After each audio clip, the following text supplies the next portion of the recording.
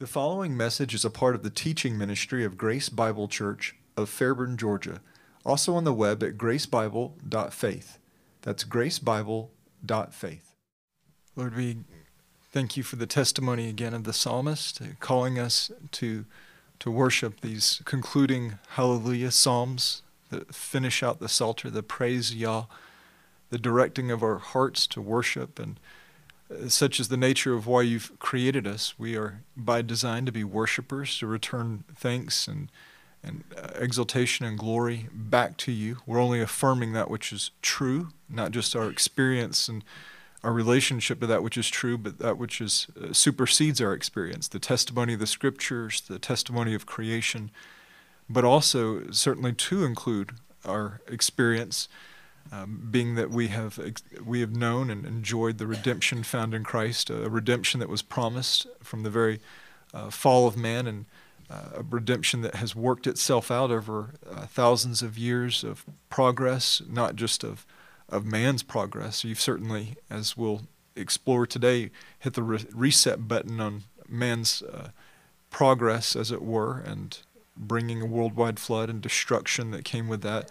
The progress was with your promises and your faithfulness to fulfill them and to do as you said, and to work that out in a variety of providential ways, from the small, tiny decisions associated with seemingly inconsequential and peculiar individuals to nations being moved about like little pieces on a chessboard, working themselves out according to your purpose and fulfilling your plans. And Peter reminds us even that your promises are sure and that they strengthen us and they work an effectual work in us. And so help us to be diligent to pursue to understand them. We think about the prophets of old who preceded us and ministered on our behalf as they searched to understand the very things that we celebrate. We have this Christmas season, as it were, because of the things which they long to understand. The coming of Christ and the nature of his sufferings and the subsequent glories. And so we thank you. What a privilege and stewardship you've afforded us to be a people that worship you with a measure of anticipation, but with so much fulfillment already, and with now a final anticipation. And so just as we celebrate the coming of Christ, so may we long for his return. And may that provoke us as we rejoice in this season and give thought to such things.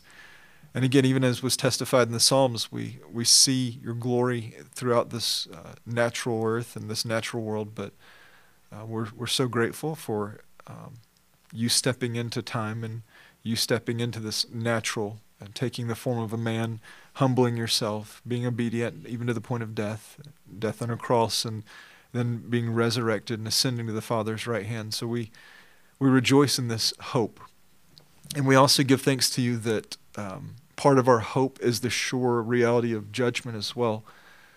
Our deliverance from judgment is certainly part of that, but also that you will answer the offense that's been directed toward you from the very fall of man and the plummeting of creation into this the mess that it has experienced, and the tarnishing and the rebelliousness and the mocking.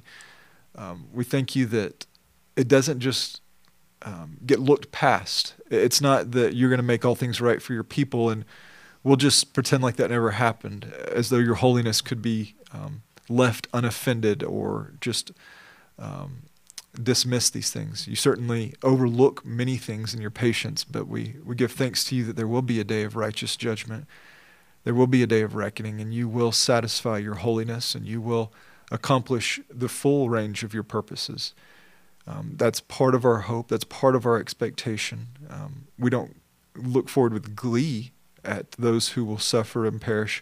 We look forward with rejoicing and worshipful gratitude that you will be exalted. We do pray for your mercy, though.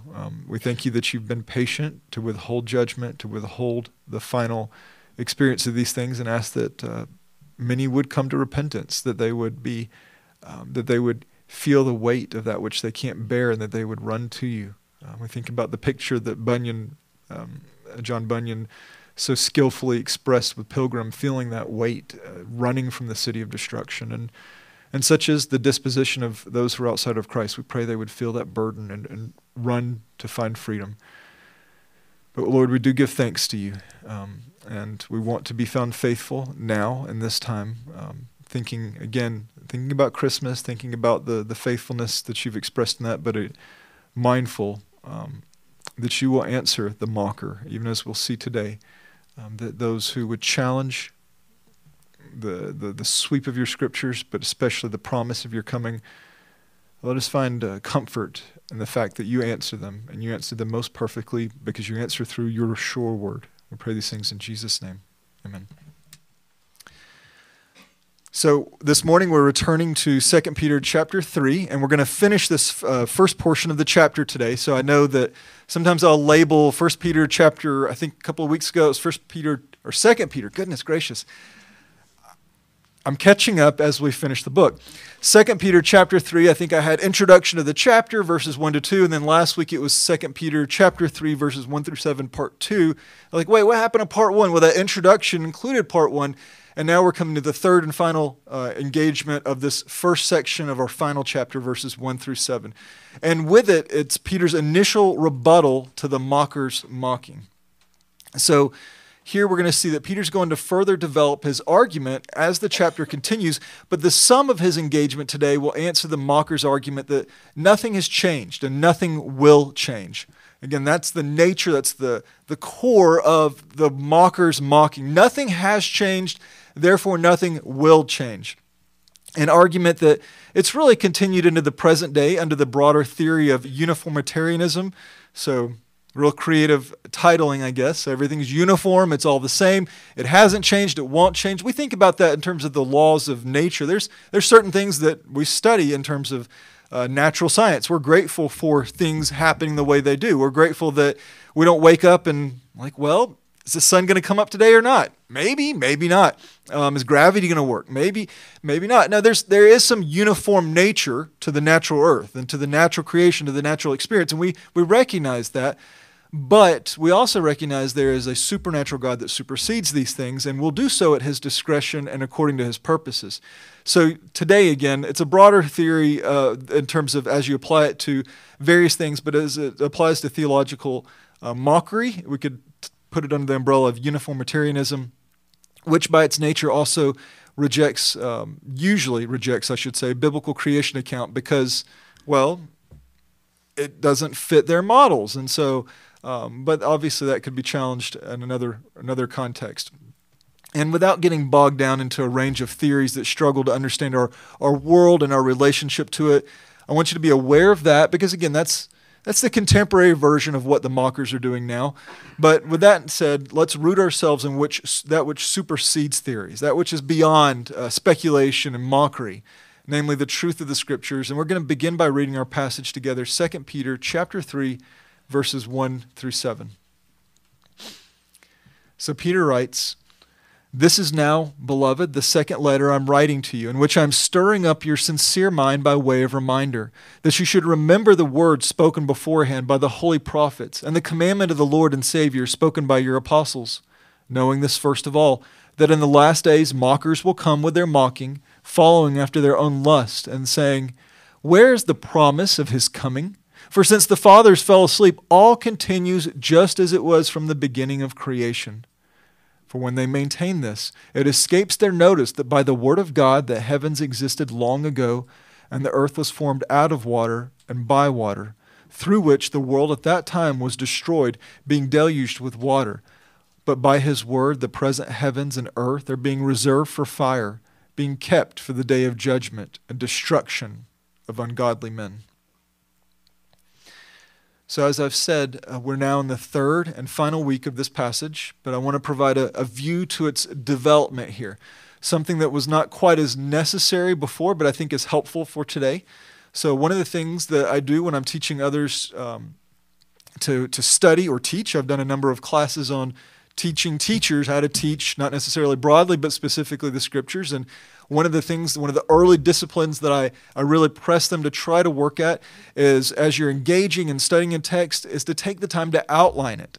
And it's something I continue to press myself on. And especially with the Psalms, sometimes you can get in this general casual engagement with, well, here's the general thrust of it, or here's the development of it. But no, when you actually have to sit down and force yourself to think about how is it developing and what is the structure of it.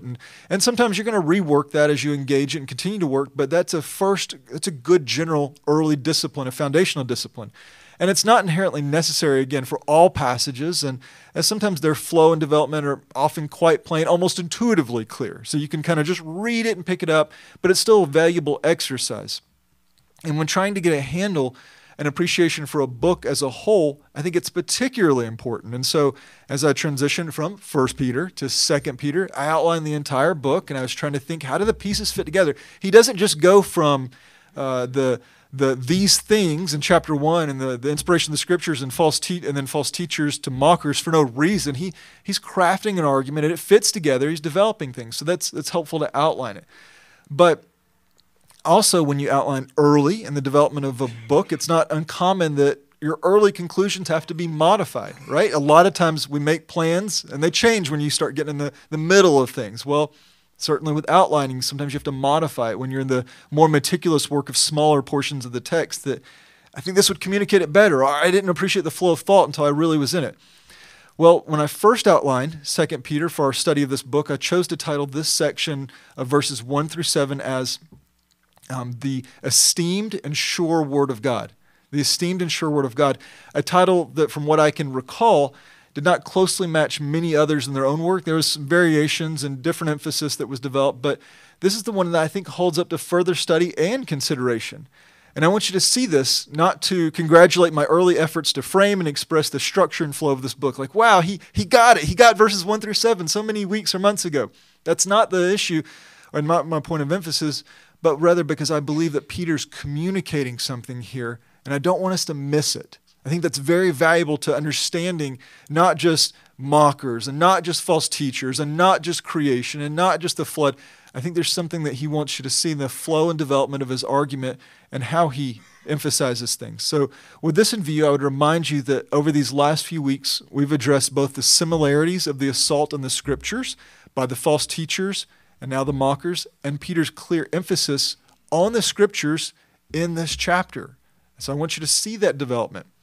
And I'd like to take a moment to more directly demonstrate this emphasis on the Word of God in this section. So we've been walking through it. We're going to be finishing it today, but I want you to see it, again, thematically, how it develops and how it fits together. So we first observe this focus on the Scriptures with Peter's referencing two letters that he's written these believers, 1 Peter, 2 Peter.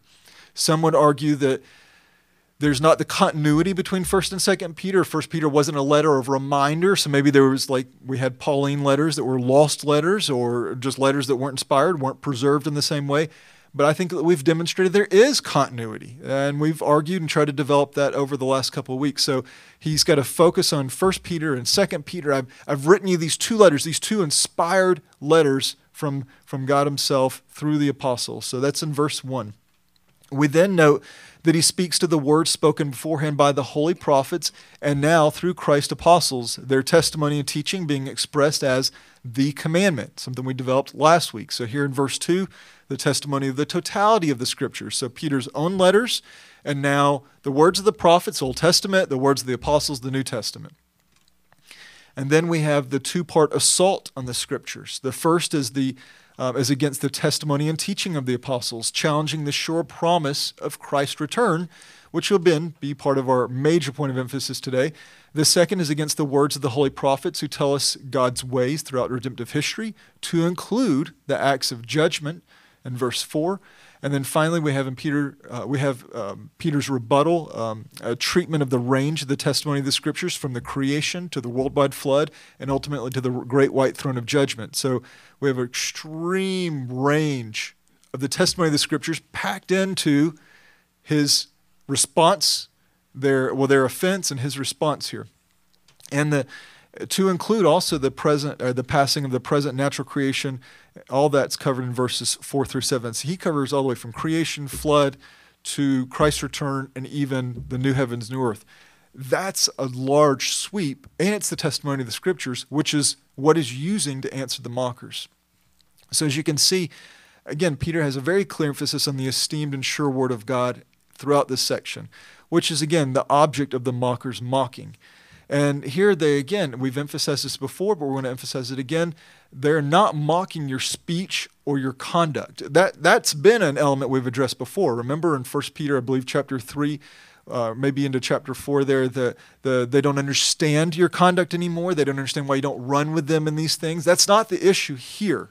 It's not about your speech or your conduct. Rather, it's a direct assault, a direct mocking on the Word of God itself, namely that which informs your speech, your conduct, and ultimately your hope. So it's a strategic assault. So the Word of God also, we recognize, can withstand such petty assaults. We don't live in fear of, oh no, they've challenged the Scriptures. What's going to happen? And must we rush to their defense? Well, we rush to their defense in the regard to just provide and declare their clear testimony, which is what Peter's doing. So they can handle the assault, as it were, and the pettiness of the assault. And they'll go on to demonstrate yet once more that they are esteemed and sure, which is part of what Peter's going to lay out for us today. So we need to keep these things in mind as we continue our engagement with this passage. Also, I'd like to remind you that this last week we took some time to demonstrate the thematic emphasis that Peter plainly developed regarding Christ's return and future judgment. This is part of our knitting 1st and 2nd Peter together. So again, some would say, well, 1 Peter doesn't stir you up by way of reminder, and yet 2 Peter chapter 3 says this is now the second letter I'm writing to you to stir you up by way of reminder. Well, I would argue it is stirring us up by way of reminder as we watch that development of Christ coming, Christ's glory, and future judgment, which carries on heavily in 1 Peter and into 2 Peter. So we saw that between these two letters we highlighted 12 passages. And I bring that up here because, again, I want you to see the nature of the mocking. I want you to see the nature of the continuity, the emphasis on the Scriptures, and specifically with the mocking, that it won't be directed to whether or not these matters were addressed or even fully developed. It's not that they're saying, well, Peter never talked about that, or the Lord never spoke to that, or the apostles never developed that doctrine. That's not the issue. That's not the issue. They clearly were addressed, even fully developed, as is, again, clearly laid out there in between 1st and 2 Peter. Rather, the assault is not in regard to the volume of their attention, but to the veracity of their content. That's what the false teachers are going after, not whether or not Christ's return was discussed, developed, and emphasized throughout the New Testament and throughout Peter's letters, but whether or not it has any truthfulness to it. Can it bear up under criticism? Can it hold up? Sure, it was talked about. Sure, it was emphasized, but is it true? So the mocker's aim is not to disprove Christ's glorious return and future judgment being significant matters of attention and the apostles' testimonies and teaching, but to challenge their capacity to scrutiny and therefore their truthfulness, because the mocker, they're not indifferent in their unbelief. We need to make sure we're really clear on that. It's not that they're just addressing different religious systems and that one, that's silly, or that one doesn't have credibility, or that one doesn't really develop those arguments like its followers adhere to it, say. Rather, they're not indifferent in their unbelief. Rather, they're outright hostile, as their worldview and their conduct cannot bear up under the truth and the glory of Christ's return. It's an unsustainable situation for them. If this is true, they cannot continue as they are. If this is true, they have to give an answer. So they can't stand in the Lord's presence, either as his beloved or his enemy. They understand that, and I hope that we do. I hope that we understand that when we pray and we think about and we dwell on the Lord's return, it is glorious, it is our anticipation, it is our joy, it is our hope, but it is also the satisfaction of his wrath. It's the satisfaction of his just judgment. The mocker understands that. It'd be a real shame for them to get that and for us not to. So I want to really press that this is part of Christ's return. And so how do they respond? They respond with mockery. And some will dismiss matters and hope that such a disposition will make them just go away. If I mock it, I belittle it, I shame it, maybe it'll just go away. It just won't bother me anymore. And by this, I don't mean like a child playing peekaboo. I think I've already spoiled this a few weeks ago that, people don't really disappear when you cover your eyes.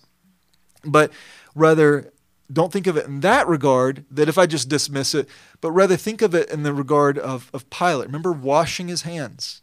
What is he doing? Well, Pilate washing his hands of his direct and personal culpability in Jesus' unlawful crucifixion. He clearly had a hand in this, right? He was the authorizing legal agent, and yet he basically says, hey, it's on you. Well, we know if we hold it up in even a Roman court to scrutinize it, it's on Pilate also. And so it's this wishful dismissing. If I mock it, then you know what? It just isn't there. It's not there to bother me. I can assuage my conscience. I can live as I want to. There's nothing to do with it. I'll just dismiss it. It's gone. Others will be so emboldened in their arrogant unbelief as they stare directly at truth and refuse to believe what's before them and mock it. And we have another example of this, like the religious leaders beckoning Jesus to come down from the cross that they might believe. And they knew full well, what would they have done if he had come down? Well, they'd be doomed. That would be a dramatic and terrible situation, but there they are looking at who they know to be the Son of Man. They tried to squelch his testimony in a variety of ways, including murderous plots outside of even Jesus himself. And here they're looking at it. They're willing to lie and deceive to cover up things, but they're going to just dismiss truth, just arrogantly, shamefully dismiss truth. And so you have different forms of denial, as it were. I'm going to wish it away, or I'm just going to mock it away. And now we've come to those who continue their condemning legacy and the mocking of Christ. So that's the branch that we have here. So we have some people that just, I'm going to demand it goes away, and I'm going to look away until I just don't think about it anymore. Sometimes how people treat medical issues with, you know what, if I don't think about it, it's not there. It's there, and it's unfortunate, but it's just what it is. And then you have, again, those who would mock it, refuse, and antagonistically assault it, as it were. And that's where the mockers are. And this legacy's continued. It's continued on from those who could look at Jesus on the cross and say, come down, and I'll believe, to now, where is he? Why hasn't he returned? He said he would. So there's a lot of expectation. Nothing's changed. Nothing will change. So instead of directing their offense at Christ directly, what do you do when Christ is at the Father's right hand? You assault what? The church, right? So we saw that in 1 Peter. If you can't put your hands on Christ, but you can put your hands on his bride. You can put your hands on his people. So here we have the assaults continue from Christ now to his church. And understanding this, we can better appreciate Peter giving a voice to their offense, not to validate it, but to help us understand it so that it can be properly addressed. And a good argument lends a good voice, an accurate voice to your opposition so that you can answer it in kind, not so you can tear down some artificial enemy, but a genuine voice, genuinely answered. And so that's what Peter does. He gives them a genuine voice, a clear voice to their offense so that he might properly answer it. So with this in view, hear their mocking again so that it might be answered. Peter states that from the mocking disposition, where's the promise of his coming? For since the fathers fell asleep, all continues just as it was from the beginning of creation. So here we have their question, right? We have their question, which is followed by their purported rationale, effectively their ace, their best piece of evidence, which in turn becomes the object of Peter's immediate attention and rebuttal. So where is he? I haven't seen him. He hasn't come. Nothing has changed. And so that's what Peter's going to aim at. This is the best they have to offer. It's not some artificial, this is what mockers might say. This is the best they have to offer. And with that being said, it's a curious approach to establish a rationale or even a defense of one's position on something so easily disproven. And consider, we can just pause there. Isn't that the nature of unbelief? It's something you can make an assertion that truth just destroys it so easily. But the nature of unbelief is that it still tenaciously holds on to that which is easily disproven. So that being said, consider an element of the larger discussion here, creation, a subject that our contemporary society obstinately refuses to consider. And yet it has a wealth of information that would, by their own standards of evaluating data, require that the creationist position receive fair consideration. And so it's not a matter of what's good science. It's a matter of, will I let truth challenge my presumptions? Will I let truth really be bore out, as it were? Because I'm pursuing truth, but like the mockers, you just dismiss it, wish it away, and otherwise, or slander it. And it can't receive proper consideration from them because the scriptures, they would argue, are not a sufficient authority for them. And neither are they for the mocker, as made so plain in their statement. See what they're doing? They're undermining the integrity and the authority of the Scriptures, something we've taken a lot of time to build up over the last couple of weeks, but we see this assault here. So creation is assaulted because it's not, quote, good science, because you lack an authority, which is not true. And the mockers would say Christ hasn't come, not coming because there's a lack of authority that says otherwise. And you might say, well, no, but they would look to the Scriptures and they would say that this just doesn't bear up. Well, they're challenging the Scriptures by their assertion that nothing has changed, therefore nothing will change. Because something has changed, hasn't it? Radically so. But that assertion has led them to claim, leading them to claim to want to know where the validation or proof of Jesus' return is. So they would say, nothing has changed, and so what do you got? Why do you believe he's returning? Why would you have such confidence, such joy, such a hope, as nothing appears to have changed since the beginning of creation? So what does Peter do? He reminds them of something. He reminds them of a radical change in terms of history, namely the Noahic flood, because they are not expressing that things have not changed in any way or in any regard, but they propose their challenge with a view to God's radical disruption of the established created order, specifically as expressed in his righteous judgment that quite literally will change everything. Because everyone, including the mockers, would acknowledge that clearly things have changed, from the Garden of Eden to the rise and falls of cities and states and empires, to mountains quaking and valleys ripping apart and forests changing to deserts and islands rising from the sea. They recognize there's changed, lots of change. Even their own cultural experiences testify to change. Being in the midst of the Roman Empire and its impact on the world declared change and transformation. The fact they would use Greek is a change. The Greek Empire had fallen and the Roman Empire had ascended. And so there's clear change and transformation, but they would argue, yes, yes, yes, but not cataclysmic change, not radical, not dynamic, not total, transformational change, not a reordering of otherwise fixed elements of this natural world, changes that only a creator could provide and the judge of the earth might demand. That's what they say hasn't happened because that's what they don't want to happen in the days ahead. Therefore, they would argue there was a lack of change of the nature that will come when Christ returns. Because again, yes, it's our glorious hope. Yes, we will enjoy his presence forever. But yes, there's also a day of reckoning, of holy and righteous reckoning. And so that's the nature of the dynamic, the total radical interruption of creation. They said, we haven't experienced that, so we don't expect it to come, as though they were demanding a proof of concept that couldn't be delivered. And so someone comes and I don't know anybody that does this anymore. The old vacuum cleaners that do the carpet cleaners, and they spill the ketchup and stuff, and like, proof of concept. That's really what they're doing, right? They want to show you that what I'm saying holds up. And what the mocker's saying is there's no proof of concept. It's never happened. It's not going to happen. So again, it's not unlike the mocking at the cross. Come down and I will believe. You provide this proof of concept. And because of the testimony that they, like the false teacher, are driven by their carnal motivation, the matter of interest or perhaps concern for the blasphemer is, again, it's not the glory of Christ's return. They don't sing about their expectation of Christ coming to receive his own.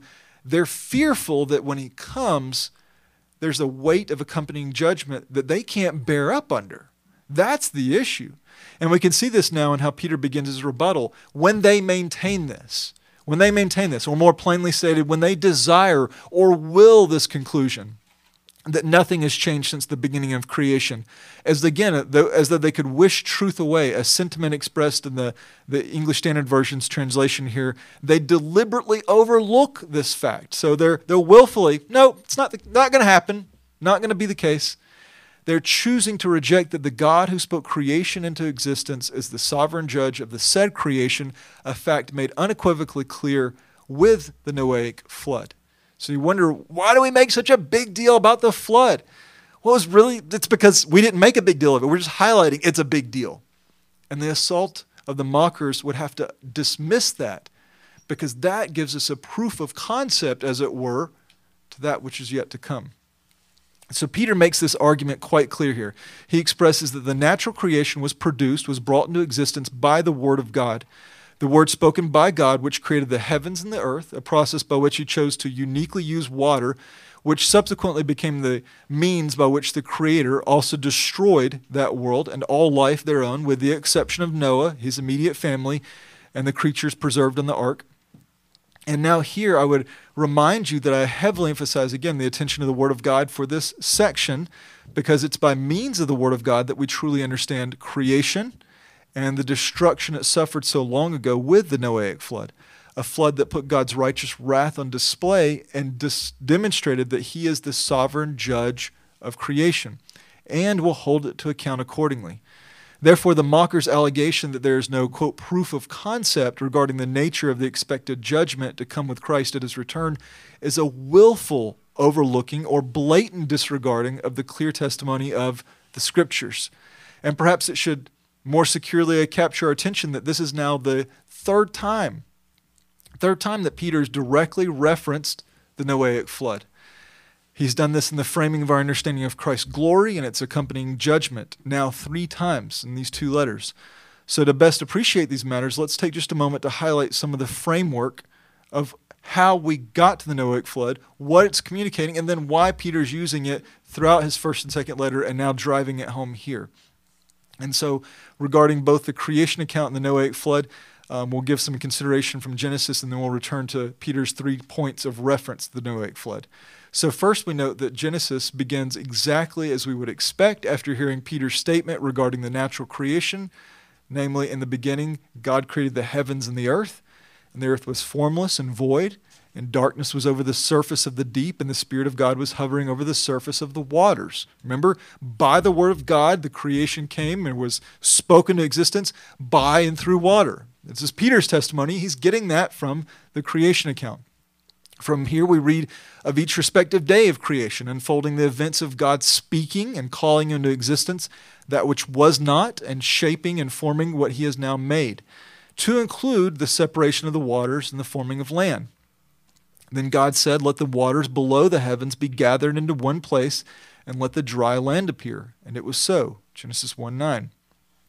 And so the narrative of creation continues, culminating with the creation of man and God's instructions to his now completed creation, which he observed and concluded to be good. Then God said, "Let us make man in our image, according to our own likeness, so that they will have dominion over the fish of the sea, and over the birds of the sky, and over the cattle, and over all the earth, and over every creeping thing that creeps in the earth." And God created man in his own image, and in the image of God he created him, male and female, he created them. God blessed them, and God said to them, "Be fruitful and multiply, and fill the earth, and subdue it, and have dominion over the fish of the sea, and over the birds of the sky, and over every living thing that creeps in the earth." Then God said, "Behold, I have given to you every plant yielding seed that is on the surface of all the earth, and every tree which is the fruit of the tree yielding seed. It shall be food for you, and to every beast of the earth, and to every bird of the sky, and everything that creeps in the earth, which is life. I have given every green plant for food." And it was so. And God saw all that he had made, and behold, it was very good. And there was evening and there was morning the 6th day. We then advance to Genesis 3, where we read of the fall of man and the plummeting of the natural creation to a cursed condition. The creation rebelled, and the Creator did what? He held it to account.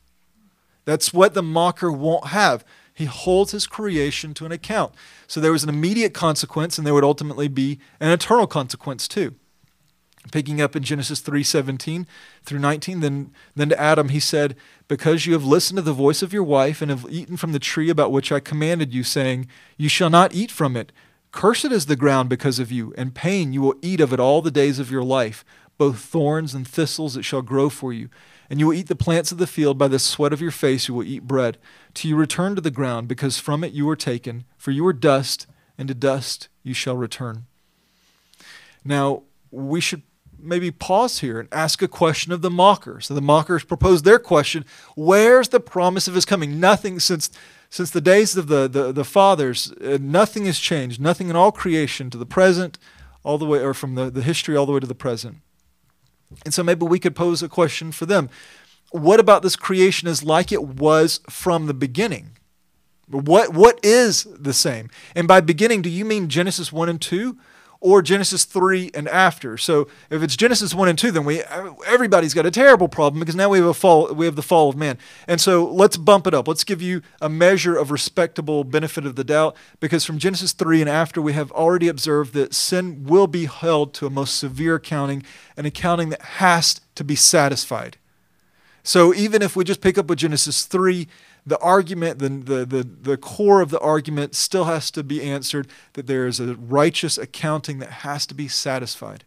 So if it's a post-fall world from which they are broadly framing the beginning of creation, then perhaps they could argue that nothing by way of magnificent or catastrophic judgment has occurred. That is, and that would be true, right? Nothing of catastrophic, magnificent, total outrageous judgments occurred. That would be true if Peter wrote when? Sometime between Genesis 3 and 6, before the flood, right? If that's what we're reading to, but Peter didn't write before the days of Noah, did he? So if Peter wrote before the days of Noah, then maybe we could acknowledge the mocker's argument, but he didn't. Peter wrote thousands of years after the flood. And so we have the Noahic flood that has to be accounted for, and with it, the clear severity of God's righteous judgment. So we pick up in Genesis 6. And let's see if there's been anything that's changed from the beginning of creation. Then Yahweh saw the evil of man was great on the earth, and that every intent of the thoughts of his heart was only evil continually. And Yahweh regretted that he made man on the earth, and he was grieved in his heart. And Yahweh said, I will blot out man whom I have created from the face of the land, from man to animals to creeping things and to birds of the sky. For I regret that I have made them. But Noah found favor in the eyes of Yahweh.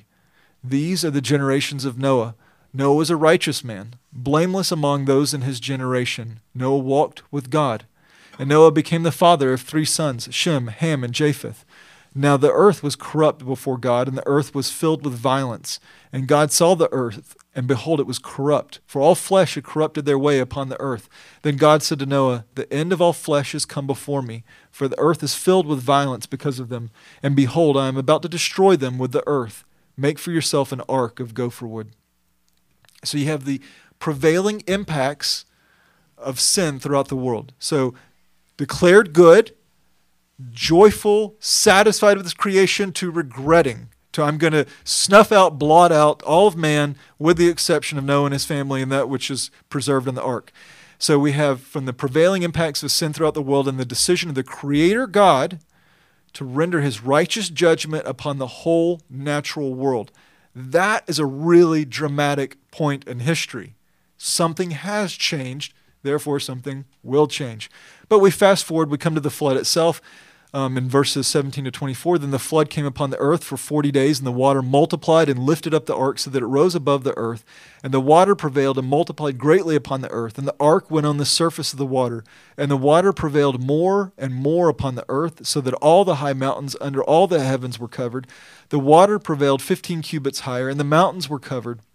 And all flesh that moved on the earth breathed its last, that is, birds and cattle and beasts, and every swarming thing that swarms upon the earth, as well as all as mankind, all in whose nostrils was the breath of the spirit of life, of all that was on the dry land, died. Thus he blotted out everything, every living thing that was upon the face of the land, from man to animals to creeping things and to birds of the sky, and they were blotted out from the earth, and only Noah remained and those that were with him in the ark. And the water prevailed upon the earth 150 days. Or we could summarize this, Genesis 6, with Peter's statement. The world at that time was destroyed, being deluged with water. Do you see what he's referencing? Nothing's changed.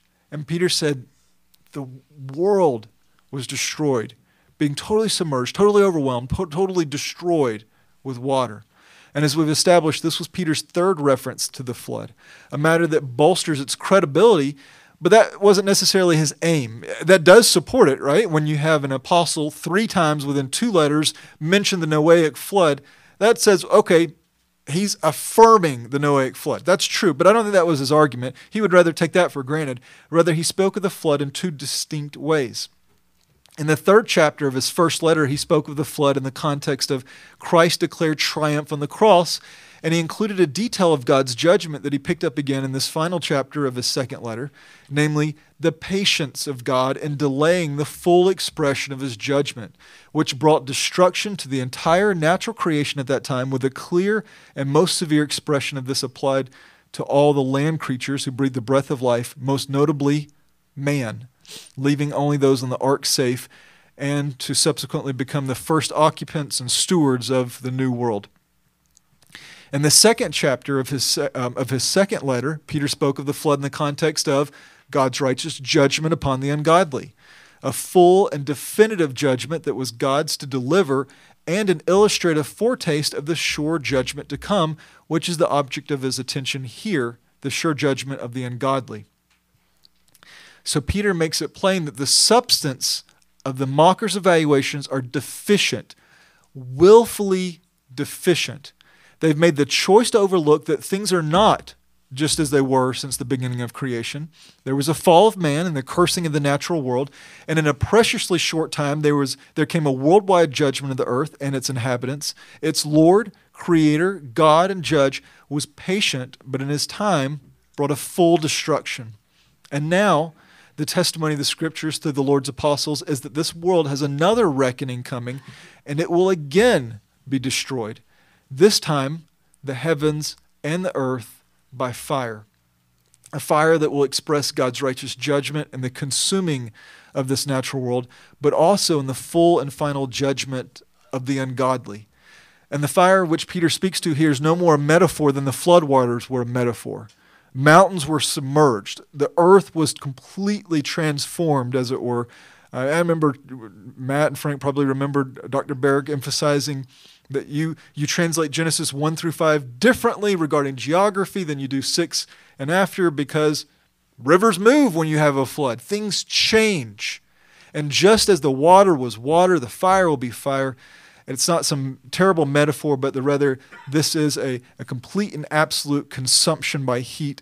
And it reaches not simply to express, and this is not simply to say, well, it's great in scope. It is total in scope. The heavens and the earth, all the elements.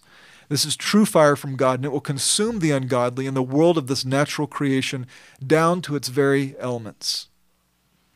That's a sure judgment to come. Now, some of you, in view of this, will recall earlier this year, I don't remember if it was early this year or late last year, when we're working through 1 Peter chapter 4, we came across a pair of questions. Peter presents two questions. And I'm confident that we answered them well at that time in the immediate context, but how much more plain could we have answered them in view of what Peter states for us here now in 2 Peter? And consider that as we listen to these questions once more from 1 Peter verses 17 to 18. Peter says, "For it's time for judgment to begin with the house of God." Remember our call to reckoning. And if it begins with us first, now hear this question in view of where we are in 2 Peter. What will be the outcome for those who do not obey the gospel of God? And if it is with difficulty that the righteous is saved, what will become of the godless man and the sinner? The answer is the godless man and the sinner will experience God's full, final, and perfect judgment, a judgment expressed by fire consuming this present creation and producing their destruction. Not their annihilation, but their destruction, which will continue forever. A destruction of a like nature to the total and magnificent destruction that the world experienced with the Noahic flood. That was a destruction by water. This will be a destruction by fire. Peter, I think, is the only New Testament author to speak so plainly about the future destruction by fire. And it's not just it's going to be bad. It's going to be absolute. The heavens, the earth, the elements. And this destruction will not yield to a transformed world that maybe the rivers have moved, and now we have this great Grand Canyon, and now we have this fossil records and the mud, and all this has changed. It's not going to yield to a transformed world that so quickly reminds us of the fallen nature of men and the accompanying curse of the fall. Rather, this destruction will yield to what? He's going to go on to develop this later in chapter 3. It will yield to a new heavens and a new earth. Of what nature? One that has the remnants of the fall and the reminder of that which was? No, it's a new heavens and a new earth in which righteousness dwells. So Peter has plainly answered the deficient argument proposed by the mockers, that with a view to God's judgment on a universal scale, nothing has happened from the beginning of creation through the present, and therefore nothing should be expected either. This was a belligerent decision to ignore the Noahic flood. But believed or not, the testimony of the Scriptures are clear regarding the flood, and they're equally clear regarding the forthcoming destruction of the present creation by fire. A destruction that is being kept for the judgment and destruction of ungodly men, to include the false teachers and the mockers. And now Peter directs his attention to the substance of the mocking. Where is the promise of his coming? A matter that he unpacks in verses 8 through 10 as he expresses God's gracious and just timeline, which we will introduce today and then return to next week. So let's read this next section now and give a few moments of attention to its opening verse. 2 Peter 3, 8 through 10. But do not let this one fact escape your notice, beloved, that with the Lord 1 day is like 1,000 years, and 1,000 years like 1 day. The Lord is not slow about his promise, as some consider slowness, but is patient toward you, not willing for any to perish, but for all to come to repentance. But the day of the Lord will come like a thief, in which the heavens will pass away with a roar, and the elements will be destroyed with intense heat, and the earth and its works will be found out. So here, 8 and following, I see a shift in tone.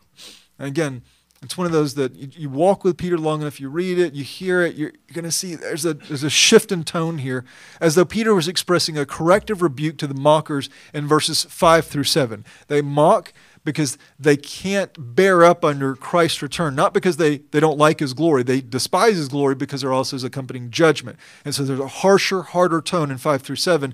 But now there's a shifting of his attention to more of a pastoral exhortation to the believers. And we noted this a few times before, but here we see his second use of beloved in addressing his readers, a term that should capture our attention. He saves it for this last chapter. He packs it in a number of times there. And so we have the second use of beloved in addressing his readers, and also the contrasting use of escaping one's notice. He addresses escaping one's notice in one way to the mockers, but in a different way to the believers, to the beloved. So in correcting the folly of the mocker, he has just stated that when they make these deficient arguments to uphold the substance of their mockery, the plain testimonies of the Scriptures escape their notice. They make a bad argument because this escapes their notice. Now, notice how he's using the same term, same phraseology. He's calling upon his beloved readers to not be uninformed themselves, not regarding the flood, but the nature of God's timing, as the eternal God is himself outside of and Lord of time. And he's saying, don't let this escape your notice. Truth has escaped their notice, which is why they would seek to undermine its credibility, but don't let this escape your notice. That the Lord's timing is good and it's sure. And it's not as though God has a different vantage point for time necessarily, but rather a different relationship with it, as again, he is outside of and Lord of time. Kenneth Gangel stated, people see time against time, but time only seems long because of man's finite perspective. That's where we are. We are restricted and limited in our vantage point. God doesn't have this relationship with time, and therefore neither does he have this tension of perspective with its passing. Now, and I have a timeline there just to show you how much we can fit and shrink time in our perspective. It's hard to work around. It's hard to get our hands around, but God sees outside of these things. And I want to pause for just a moment because I know there's a time and place to do certain things, right? I might have an opinion on something, and if it's an opinion, then I should reserve it for an opinion context, not a teaching and exhortation context. And I know I shouldn't use this to express personal grievances and pet peeves, but I think it's applicable here. So will you bear with me for a moment? It's of a like nature to, so something that would be out of bounds to just really thunder the pulpit with would be if I told you to stop using emojis in your text messages. You know, you have words, use them. That's not really the place to do that. But I do think there's a grievance that is applicable here. And it's my frustration with the concept of dog years. And many of you have used this, and I forgive you. as though there's an actual distinction from actual years. It makes no sense. I don't think somebody's told you that. They just haven't been honest with you. It doesn't make sense. It doesn't work.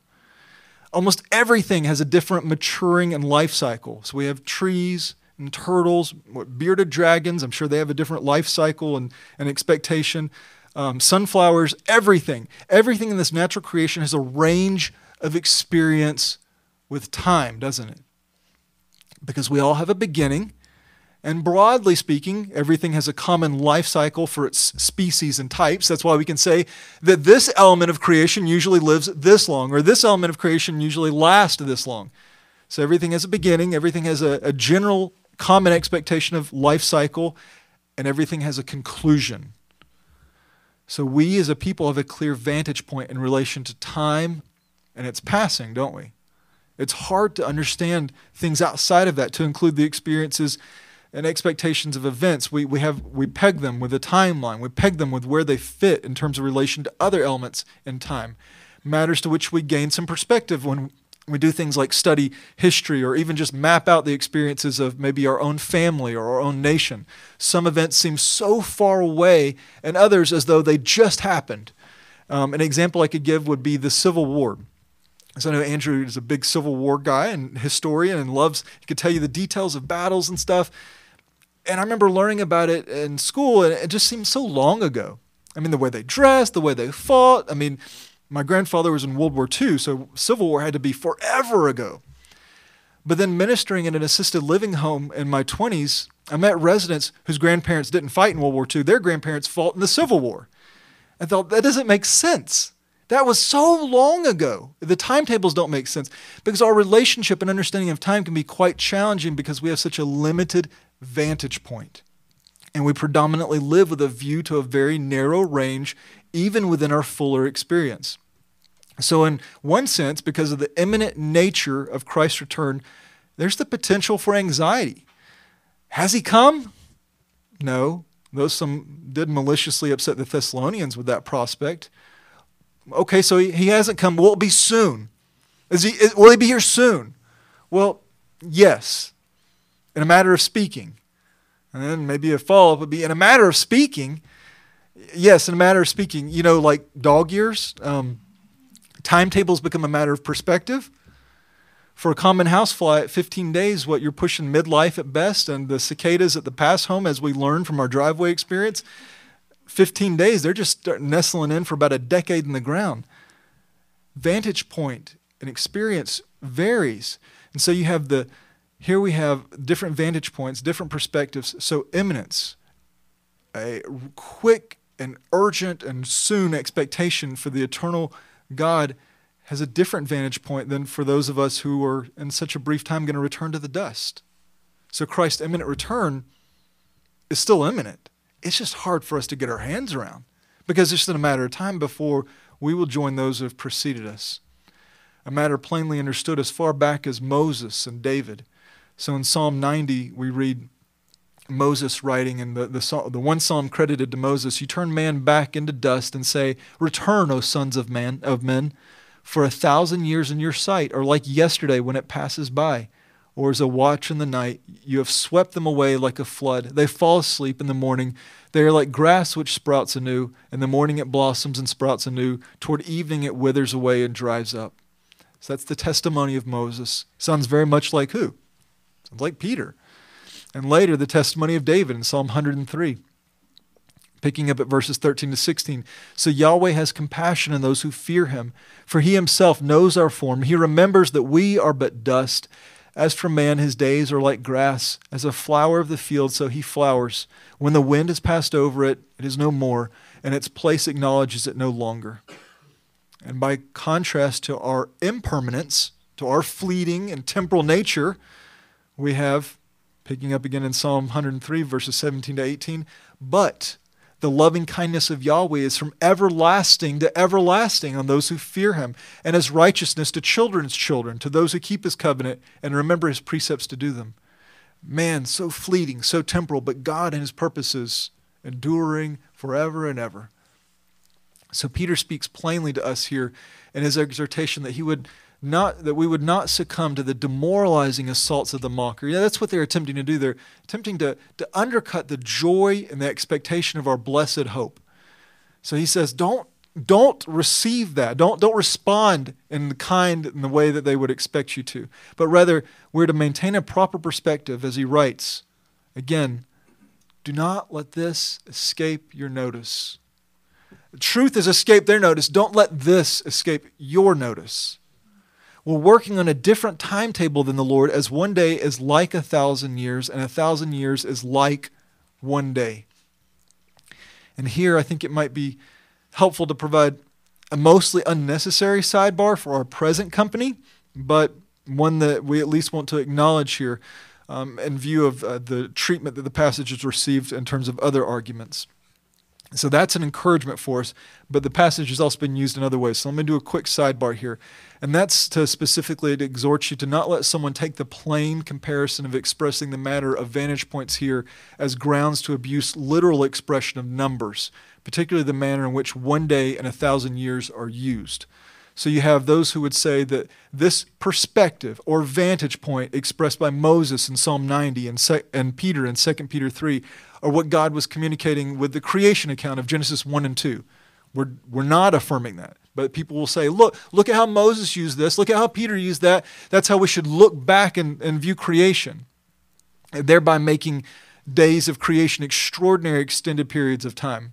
A proposal that has no textual or hermeneutical integrity, and in its efforts to appease their tensions with secular science and biblical history only makes fools of themselves. It doesn't even work on an evolutionary model to have this long without a sun and this long under these circumstances and this long without that. It's nonsense, an attempt to appease. And shame on us and anybody that would succumb to that. Don't abuse the text in that way. And with a view to the other end of history are those who key in on the fact that 1,000 years also happens to be the length of Christ's future kingdom reign from Jerusalem before the end of all things, the passing of the present creation, and the instituting of the eternal state. So they distort how 1,000 years should be understood in various ways, but all short of literal. Saying that, well, this is how Moses and Peter referenced it. That's not how they referenced it. It was a point of comparison. The 1,000 years have absolutely, their use of 1,000 years, Moses and Peter, has absolutely no bearing on the millennial kingdom, which is expressed in the plain and literal understanding of the years of this natural creation, and therefore is a true 1,000 years long. Otherwise, just complete the abuse of this matter and call it a one-day kingdom. That's what he meant, just one day. But again, these are mostly unnecessary sidebars, but unfortunately, they're tied to our passage, so I wanted to highlight them before we finished out here. So mindful of the imminent return of Christ. It's in God's timetable. Peter goes on to remind us that in view of this, in view of the fact that the mockers have proposed this, the scriptures have undone the argument of the mockers, and this is how you understand the imminence of Christ's return, that part of it is a matter of vantage point, that we are but dust, we are fleeting, God is eternal, he will fulfill his promises. Peter goes on to state, and this is further how you can have clarity regarding these matters, that the Lord is not slow about his promise, as some consider slowness, but is patient toward you, not willing for any to perish, but for all to come to repentance. And this is where we're going to pick up next week. But as we come to a conclusion today, let's consider the matter of things that should never escape one's notice. Don't let this escape your notice. It should never escape one's notice that God has already exercised a righteous and terrible judgment by means of water. Because of the pervasive nature of man's sin, the world was destroyed, being deluged with water. This is the testimony of the scriptures, as is Jesus' statement that provides further insight into the common nature of that time too. Speaking of his return, Jesus stated, "But of that day and hour no one knows, not even the angels of heaven, nor the Son, but the Father alone. For just as the days of Noah were, so the coming of the Son of Man will be. For as in those days before the flood they were eating and drinking, marrying and giving in marriage, until the day that Noah entered the ark, and they did not understand until the flood came and took them all away. So will the coming of the Son of Man be." And perhaps this is among the reasons that the mockers, they're driven to their mockery. They realize that if the testimony of the Noahic flood is true, and it is, then Christ's return truly is imminent. And it will require of them more than they can bear, because they would rather love their sin than repent. So they mock, and they refuse to believe. So once more, it should never escape one's notice that God has already exercised a righteous and terrible judgment by means of water. And it must never escape your notice that the vantage point of imminence does not change its surety. Because, again, with the Lord, one day is like 1,000 years, and 1,000 years like one day. But what does that look like? Well, maybe it looks like a trip to Kentucky. A little over a week ago, Andre and I were finishing our ministry at the jail, and he was asking, I was telling him about our forthcoming trip that we just returned from the Creation Museum and the Ark, and he's like, I'd like to go. I'm curious about going. How long does it take to get there? Well, I could have just plugged it into my GPS, right? And be like, well, this is how long. But from my experience, that's at best a guesstimation. The results of varied algorithms reflecting the computer's vantage point and the experience of other drivers. So I can give an idea and say, well, it's about this long. You know, like we can say Christ's return is imminent. But I chose to answer, I'll let you know when we get there. And for me, that's the best answer I can give because I could give a good range, kind of like expressing Christ's return is imminent, because it is, and every day more so, but ultimately we will know when he gets here. Because contrary to the mocker's conclusions, his word is sure, and his return will be soon. And for this, we can rejoice and join John's prayer, "Come, Lord Jesus." And it will be answered in due time. So we wait. But in view of God's perspective, we won't be waiting long. All right, let's pray.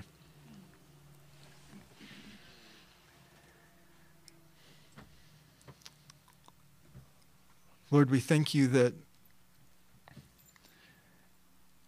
you're not intimidated or concerned or especially bothered, I wouldn't think, by the nature of these mockers. Can't imagine the weight of judgment they're compounding on themselves. How does one answer the Lord of glory and have to behold and stand giving an account before you and saying that there was sufficient truth, and yet I chose to make little of it, light of it, arrogantly dismiss it, assault it, because I didn't want it to be true. I didn't want this moment that is inevitable to come. And so undermined it, assaulted, hurt those for whom this is our blessed hope. What a terrible weight of judgment they will have to give an answer for. And Lord, we thank you that contrary to their mocking question, there is an answer. They asked a question that can be answered. They proposed something that it's not sustainable. The very nature of their question actually strengthens our argument. Something has changed. And that which changed was a catastrophic and terrible and magnificent judgment on this natural creation and on man as a whole, with the exception of but a few who enjoyed salvation. And so we thank you for that testimony. So early in the story of redemptive history, it really makes it so clear the saturating and permeating impact of sin. It makes it clear how odious these things are to you, and it makes it all the more precious as we celebrate Christmas, that our Lord became man to suffer and to provide salvation. How precious, how humbling. And now we do have the sure hope of your return. And so we rejoice in that. We rejoice that as sure as the flood, so sure is your return. And it will be in your timing. And a timing that it can frustrate us because like children that are sitting in the back seat on a long trip, they don't understand vantage point and perspective and progress the same way that a driver does, that they're engaged and they're involved and they're leading and they're making it happen. There needs to be a degree of trust, a degree of patience. And so here we are. We're clamoring in the back. How long? And we're so grateful that the response is that it's a matter of your perspective on time is different than ours, and it's better, and it's a reflection of your patience. Your patience which has afforded everyone here an opportunity to cry out, to repent, to believe, a patience that continues to afford those here to cry out, to repent and believe. A patience that affords us to go and urge others to cry out and repent and believe. That patience will soon come to an end. And when it does, it'll be to our joy. But part of that joy will be an answering for sin and a total transformation, a consuming of this natural world, not just the earth being flooded, but the elements being consumed, the heavens, the earth. And not just because you're angry and just wish it all away, and if you wish something away, it's gone. Rather, it's because you have something better that will be yielded back. A new heavens and a new earth in which righteousness dwells. A new Jerusalem in which your beloved people will enjoy your presence forever. And so we give thanks to you, Lord, and ask that you would preserve us from becoming disheartened by the mockers, that we would see it clearly, that we'd be strengthened in our own testimony. And we do pray with John, come quickly, come soon, and find us faithful. We pray in Jesus' name.